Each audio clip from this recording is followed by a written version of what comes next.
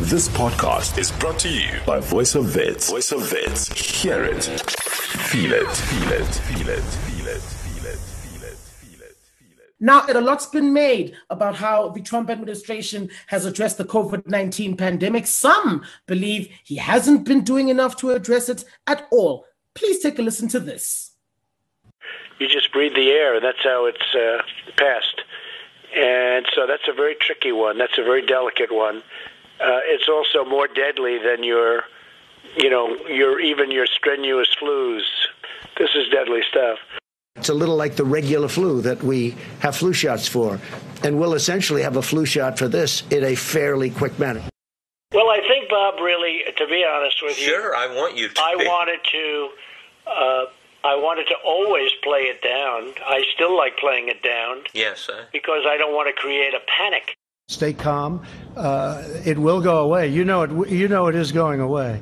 I think the one thing nobody really knew about this virus was how contagious it was. It's so incredibly contagious, and nobody knew that. And certainly I'm not going to drive this country or the world into a frenzy. We want to show confidence. We want to show strength. We want to show strength as a nation. And that's what I've done, and we've done very well.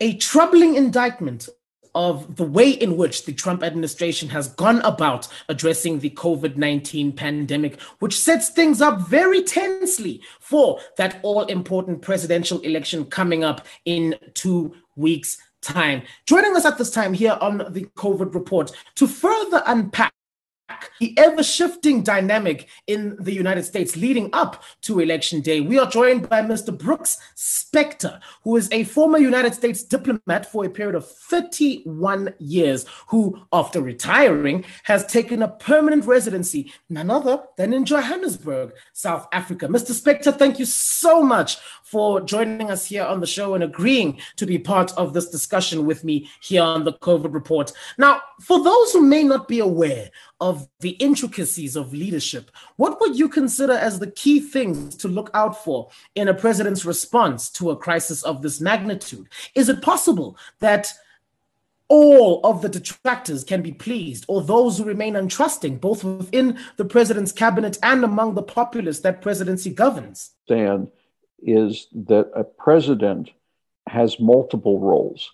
One of those, of course, is to manage and lead the entire government, most of which is composed of civil servants who are career people in all the various government departments and independent agencies and so forth. And there are several million civil servants, but the president is the de facto head for all of them.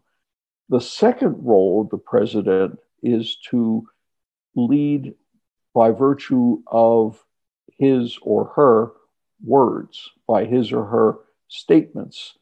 Leadership comes from the way in which a president sculpts the message, explains the problem, describes the solution, and encourages 350 million citizens to look at something in a certain way.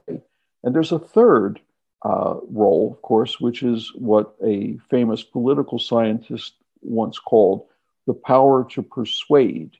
And that means that you are not simply ordering people to do something, but you're encouraging people to do something that they think they thought of, but in reality, you have given voice to and directed. And here you're really talking about other politicians. Harry Truman, who was a president in the 1950s, used to say, I spend most of my time in this office trying to convince some fool to do something that he should have thought of in the first place. And so those three roles are interconnected, but it's the presidency with its impact on the media, with its effective management of government, and with its leadership within a political party that has that kind of texture of leadership. And if you resist carrying out one of them, two of them, or even, God help us, three of them, it becomes much more difficult. You're simply a caretaker, you're an administrator, you're not a leader. And one of the problems for Donald Trump when he became president was that he'd really never managed a complex organization. He'd run in terms of the number of people, certainly, a very small, tightly knit little real estate development and management company that had large plans and built big buildings, but was actually a very small organization. And so he'd really never gained experience at trying to convince and persuade large numbers of people, both in government and in society as a whole, to do something. And he especially had never had any experience in dealing with political figures in a political environment, an environment of Congress and other leaders. And instead, he chose to see himself as a man who could, by his words, excite the crowd, lead them to believe a certain thing, and that almost by magic that would transcend itself and become not just the hope of leadership, but the fact of it. And the problem with that, of course, is it doesn't work that way.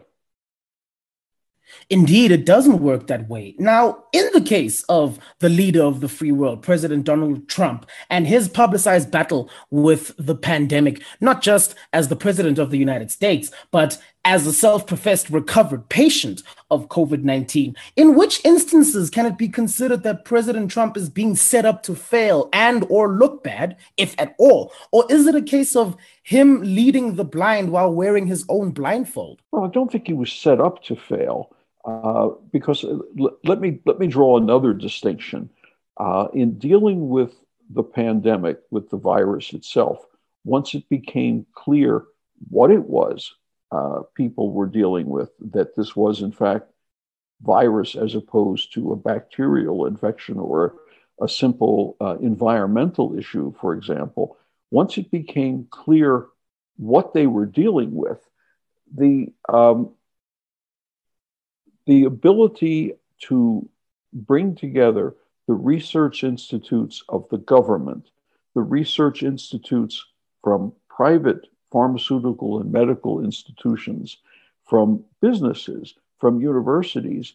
The United States has an unparalleled collection of that kind of medical and pharmacological research facilities, institutions, leaders, and professionals. I mean, and that connection between the public, the private, the nonprofit, the for-profit is virtually unique in the United States.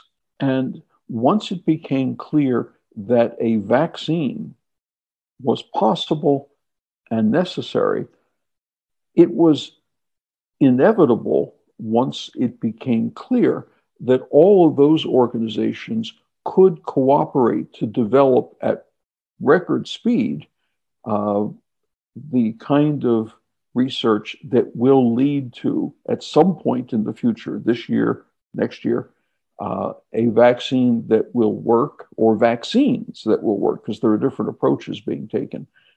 Some of them deal with the virus directly head on. Some of them deal with encouraging more antibody production in the human body. Some of them deal with the protein that's specific to the virus and so forth. Once it became clear all those institutions had to work together, extraordinary and rapid progress has been made.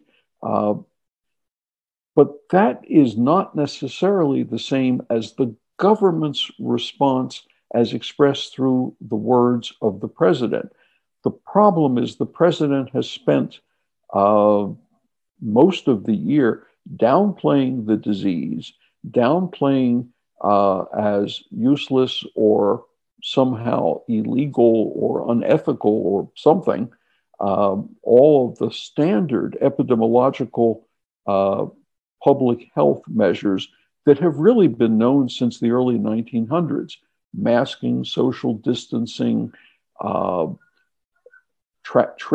contact tracing, that is figuring out the tree of connections between one infected person and any other person they may have come in contact with who is now exhibiting symptoms or the disease itself. All those mechanisms were available to public health experts at the time of the great flu epidemic in 1918, 1920. They were even made use of in the case of the typhoid epidemic caused by one asymptomatic person in Chicago. They were all put to work. That was also early in the 20th century. And so that was not controversial science. That was well known and well understood. And public health officials have been urging the president basically since mid-year to please, as a matter of great public urgency, adopt these and lead the government into this process. A complication, of course, in America is that it is not a united single-layer government. There are local officials, there are state, individual provinces, states in America, and national excuse me, I'm sorry, that's not COVID, that's plants and pollen. I just want to reassure you. And so bringing a unified process to bear is harder than it sounds. And I always sneeze twice too, so sorry about that. And it requires the persuasive character of a president, as well as the ability of the president and government leaders to deliver a solid single message, and a message that becomes intensely believed, understood, appreciated, and internalized by everybody else. Unfortunately, the president in the current circumstances chose to politicize that message, to divide the country effectively on strenuous public health measures versus it's not so bad, we can deal with it, it'll pass. And that has been much of the undoing of the country at this point, with over, what is it now, 222,000 deaths and 5 times as many cases, and undoubtedly the largest single collection of deaths and exposure to it of any country in the world right now, and no real sign of it disappearing as an infectious problem in the country. And that is because the president chose largely to use this particular disease, the pandemic, the COVID virus, as a political dividing tool between his supporters and others who urged more public caution. Indeed, and this is a great segue to my next question. Sticking with President Trump, a polarizing figure that he is, his responses to issues such as police brutality, racism, misogyny, and the various protests across the United States have divided the citizens of the country, not just further divided by the ways in which the pandemic has been dealt with in that part of the world. And we'll circle back to the COVID-19 pandemic in a moment. But in what ways does all of the division that he has caused expose President Trump's shortcomings as a leader? And how are world leaders supposed to address sensitive, heated issues such as this in a way that doesn't promote division? Part of the problem for Donald Trump is he has chosen to use his powers of the presidency in the way he speaks about issues and in some of the decisions he can take that are that don't require, say, congressional approval or authorization. He's chosen to use them in a way which accentuates the political divisions in the country that reinforce his supporters' view of him, and to drive the people who disagree with him further from him. Most politicians in a democratic or a representative democracy environment always strive to maximize their reach, their impact, their level of support. They don't necessarily expect that all their supporters act like religious converts, but they look for the maximum way they can bring people to their side, at least for the purpose of voting for them or their successor or their allies. The Trump administration has chosen a starkly different path, and that is to maximize and intensify the level of support among his supporters without necessarily being particularly interested in those people who disagree with him. And each of the issues that you mentioned are they're, how should we call them? They're the kinds of things that serve to divide people further rather than give the opportunity for a bridge forward. I think the Trump administration or the Trump psyche is saying, if I can just hold on to 45% or so of my supporters who will walk through fire to maintain my presidency and the possibility of my reelection and so forth and so forth. But other political leaders build the system the other way in their minds and in their actions and in their words. And you don't have to go any further than the words that Barack Obama put in his speech, the one that got him real public attention back in 2004, where he said, there's no red America and no blue America, no red state and blue state. There is the United States. And that's a traditional politician's approach to national support. You're not going to get everybody to agree to you. That's impossible. You'll never get a situation where 100% of the people support you on something. But you strive to get a solid majority of people, a consensus, an agreement, a national basis of buy-in. And the Trump version of it seems very different, to go after intensifying and deepening support among those people who are already on board. And you see that in the way in which he's crafted his campaign. He doesn't go and try to reach audiences and organizations and places that are not, for the large part, already in his corner.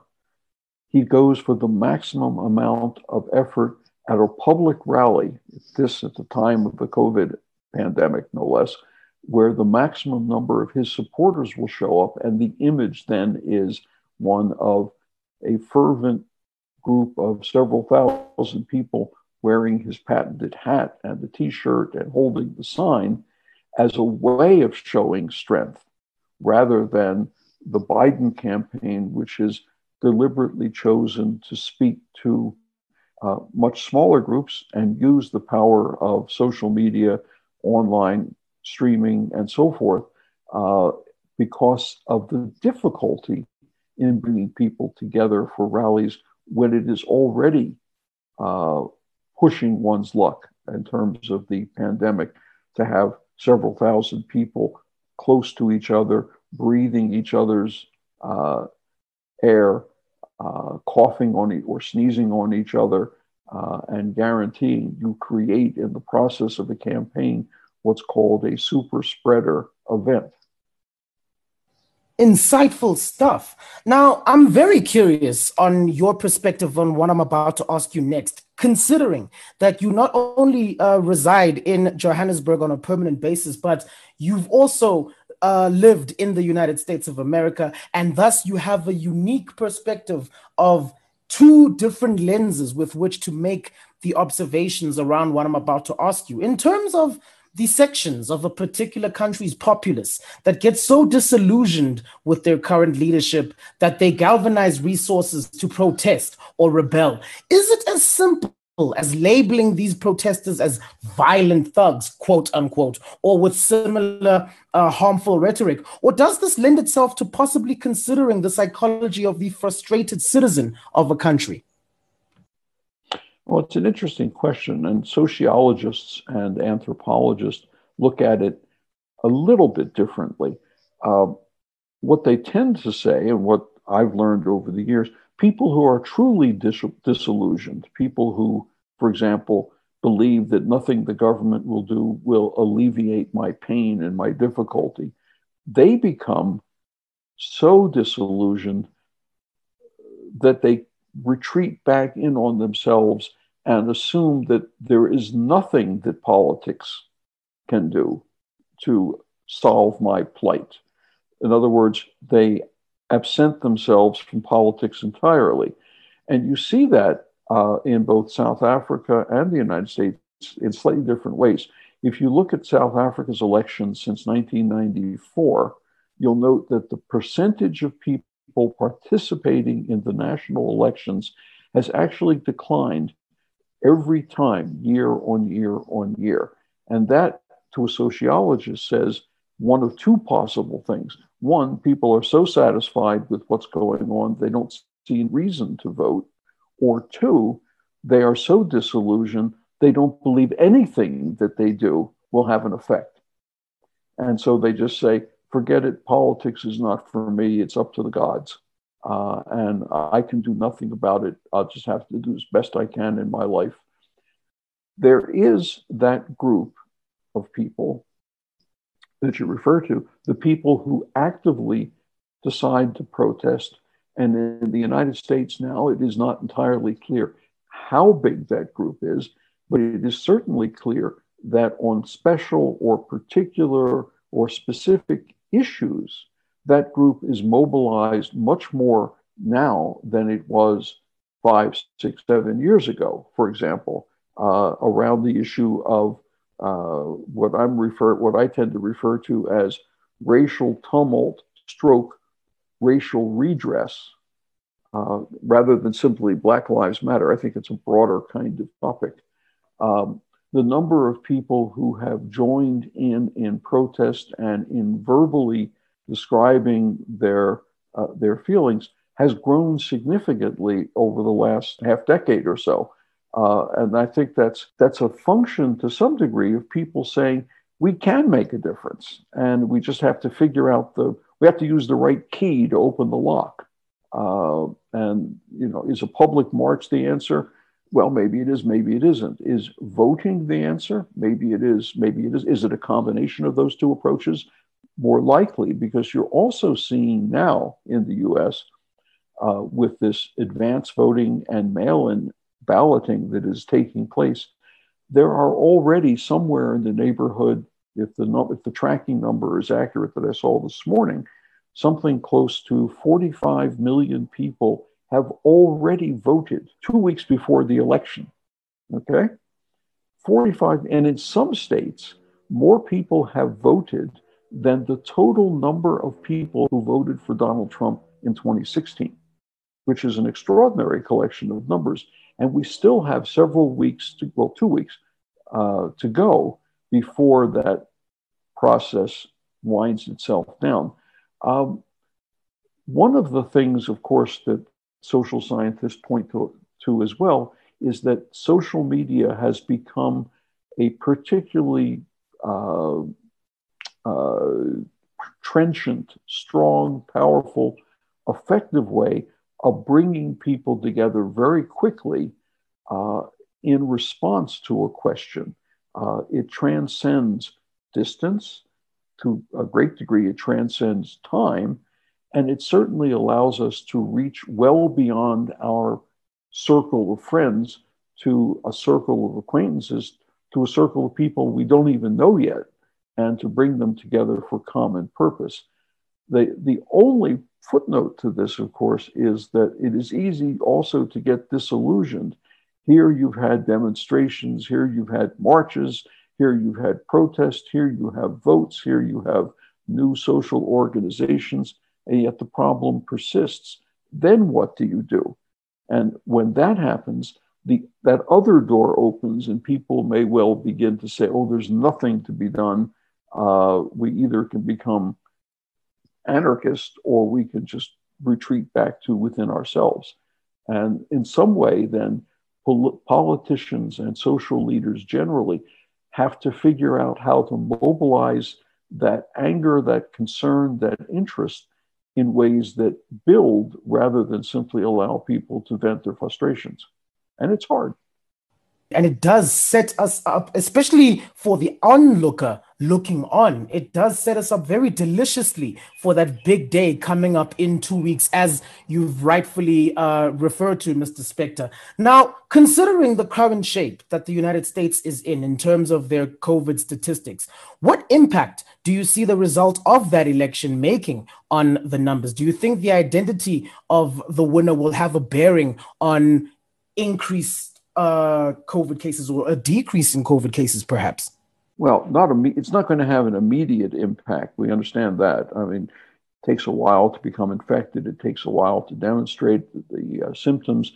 And in any case, even if Joe Biden wins the election, he doesn't take office until January 20th in 2021. So there's a 2-month period of getting organized. It's not like the British system where if the vote of no confidence removes prime minister from a party, the other party slides right in an afternoon and by the next morning is already in existence.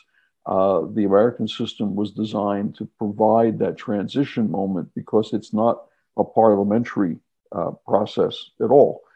But the Biden campaign and Joe Biden as candidate in person has been very clear about saying that in his administration, parentheses, if he should win, close parentheses, we will follow the science and we will follow the scientists.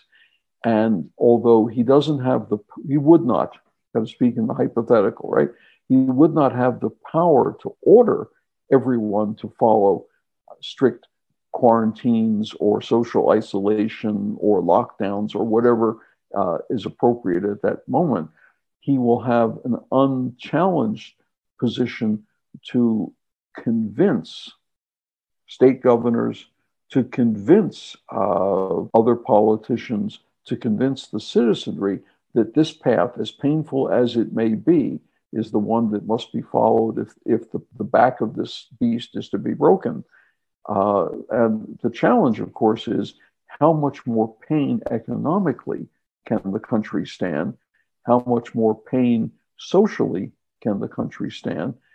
And it's not an unimportant consideration. How much more pain can individual families stand if they cannot feel that their children going to school are safe, and so they elect to keep them at home somehow, and then whoever is at home, husband, wife, both, are having to do their jobs, whatever they are, if they can, or subsist on the fact they don't have an income anymore, and at the same time effectively act as teacher monitors of their children, because the children are presumably trying to study online. So all of these pain points are there, and it's going to require some really clever thinking and some very clever politics and some really inspiring national rhetoric to bring most of the nation in that direction, even though there will be a kernel of people who sadly will argue it's all a giant conspiracy to do whatever giant conspiracies are supposed to do. And so the biggest task for a new president, if it should be Joe Biden, will be to change the direction, the velocity, and the texture of a new kind of messaging that encourages, cajoles, and eventually pushes people down a different path than the one that the country is to a considerable degree already on. Mr. Spector, if Joe Biden wins this upcoming election, you've already alluded to the fact that he'll only take office in January of 2021. But what is the extent of quote unquote Trump-made mess he'll be left to clean up in Donald Trump's wake? And how will he go about addressing the issues Trump left for him to address before he gets to implement his own policies? Well, up until January 20th, he won't be able to do anything about it. The only thing he can realistically do is put together the kind of administration, the top aides, the people who will be nominated for cabinet positions.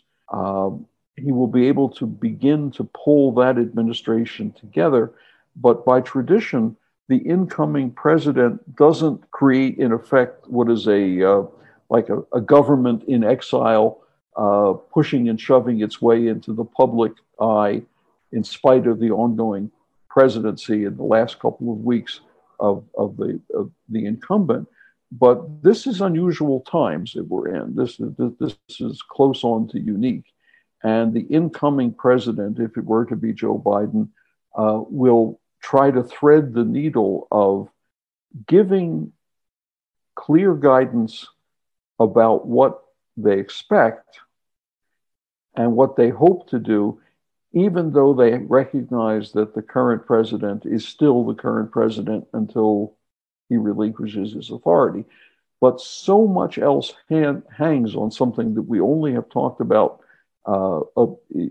it's sort of by alluding to it just gently. A third of the Senate and all the House of Representatives, the two chambers of the American Congress, are up for election as well, among many other offices. And if the Democrats gain control of the Senate, they need to have a net pickup of 4 seats out of the 100. And if they maintain their hold on the House of Representatives, there will be an increasing push by Congress to consider the ideas of a Biden administration in the process of considering the nominations for cabinet officials. Mr. Smith, you've been nominated to be Secretary of Health and Human Services. Please outline your priorities given our national crisis. Go ahead, that kind of thing. And that will considerably begin to change the texture, but it won't affect decisions, and it won't affect policies, and it won't affect actual activities of government until 20 January. But the nature of the crisis is such that there'll be an awful lot of pressure on the incumbent president, in this case, Donald Trump, to begin to modify and adjust his views in spite of his predilections. Now, Mr. Spector, in keeping with the theme of addressing the pandemic, being that this show is known as the COVID Report, a couple of weeks ago on the COVID Report, we had the pleasure of facilitating a fascinating discussion about decolonizing Africa's health systems. And one of the themes that emerged from that discussion was the need to explore other ideas that are put to the table to help address COVID-19 on a permanent basis. In what ways do you think a stubborn commitment to, air quote, sticking to what you know versus embracing other ideas that can help deal with COVID-19 permanently can impede or fatally damage a country's chances of navigating the storm safely? Well, let me start by saying I'm not entirely clear about what would constitute other ideas. The basic way of managing epidemics at its heart, putting aside whether or not there is a vaccine or a therapeutic measure that's new that works efficiently or whatever, the basics have been known for a century, and they transcend the so-called West, and they transcend other people. The issue to my mind, at the heart of it, is the manner in which this is carried out. It's one thing to show up with a couple of truckloads of soldiers and insist on dealing with it the old-fashioned way. It's an entirely different matter if you make use of social networks, whether they're traditional or new, to carry out the basics of basic epidemiological behavior in a way which dovetails with social circumstances in a country, and yet at the same time provides for the appropriate medical response. I mean, an example of that to some considerable degree was how HIV and AIDS was eventually brought to bear much more effectively in South Africa, not the disease, but the dealing with the disease. Once it was accepted by government that medicine had an essential part in this, all the other social mechanisms were brought to bear. And as a result, you have an enormously effective program of rolling out the pharmacological components of controlling that disease that don't at the same time ride roughshod over social circumstances and structures in a country. I'm not much of a fan of people who suddenly show up with magical cures that has the divine has spoken to them and you should use this, or we have a new method. There's been enough of that in the United States as it is, and there's nothing there that says you have to decolonize it. You have a president who's talked about miracle cures and the beneficial effects of sunlight inside your body, or the possibilities of using bleaching agents as a way of disinfecting the cells of one's body, and taking medicines which have no known physiological effect on a virus as a miracle cure. That's magical thinking right at the heart of what is presumed to be a first world leader in medical and pharmacological knowledge. So I don't think there's an easy pat distinction between the West and post-colonial concepts in dealing with medicine. You just have to find the way that fits the social circumstances of a country to deliver the medicines, the treatments, the practices which deal with the disease or diseases that are under concern. Indeed. And finally, Mr. Spector, to wrap this all up in a nice and neat little bow, in your opinion, what role does any particular country's political scene play in changing or shaping the perceptions, views, and opinions that other people from other parts of the world have about that country's people as a whole? I'm thinking about how this question applies to the United States of America as a country in particular. What is the president's responsibility in this instance in terms of the image of the people that that president governs? And furthermore, has Donald Trump's presidency in its current form given the United States as a country, as well as American people by proxy, a bad reputation? Well, I think the answer to the first part of your question is very simple. A president must lead. A president must persuade. A president must convince. A president must make people feel that they are part of a larger enterprise in dealing with something. To the extent to which the Trump administration has failed on all of those counts is the extent to which the American reputation internationally has fallen on some very difficult times. That's not permanent. It can be fixed, but people carry memories of how bad something was and how ineffective something else was, and how deleterious yet something else was. And it's going to be a hard hill to climb to get past that.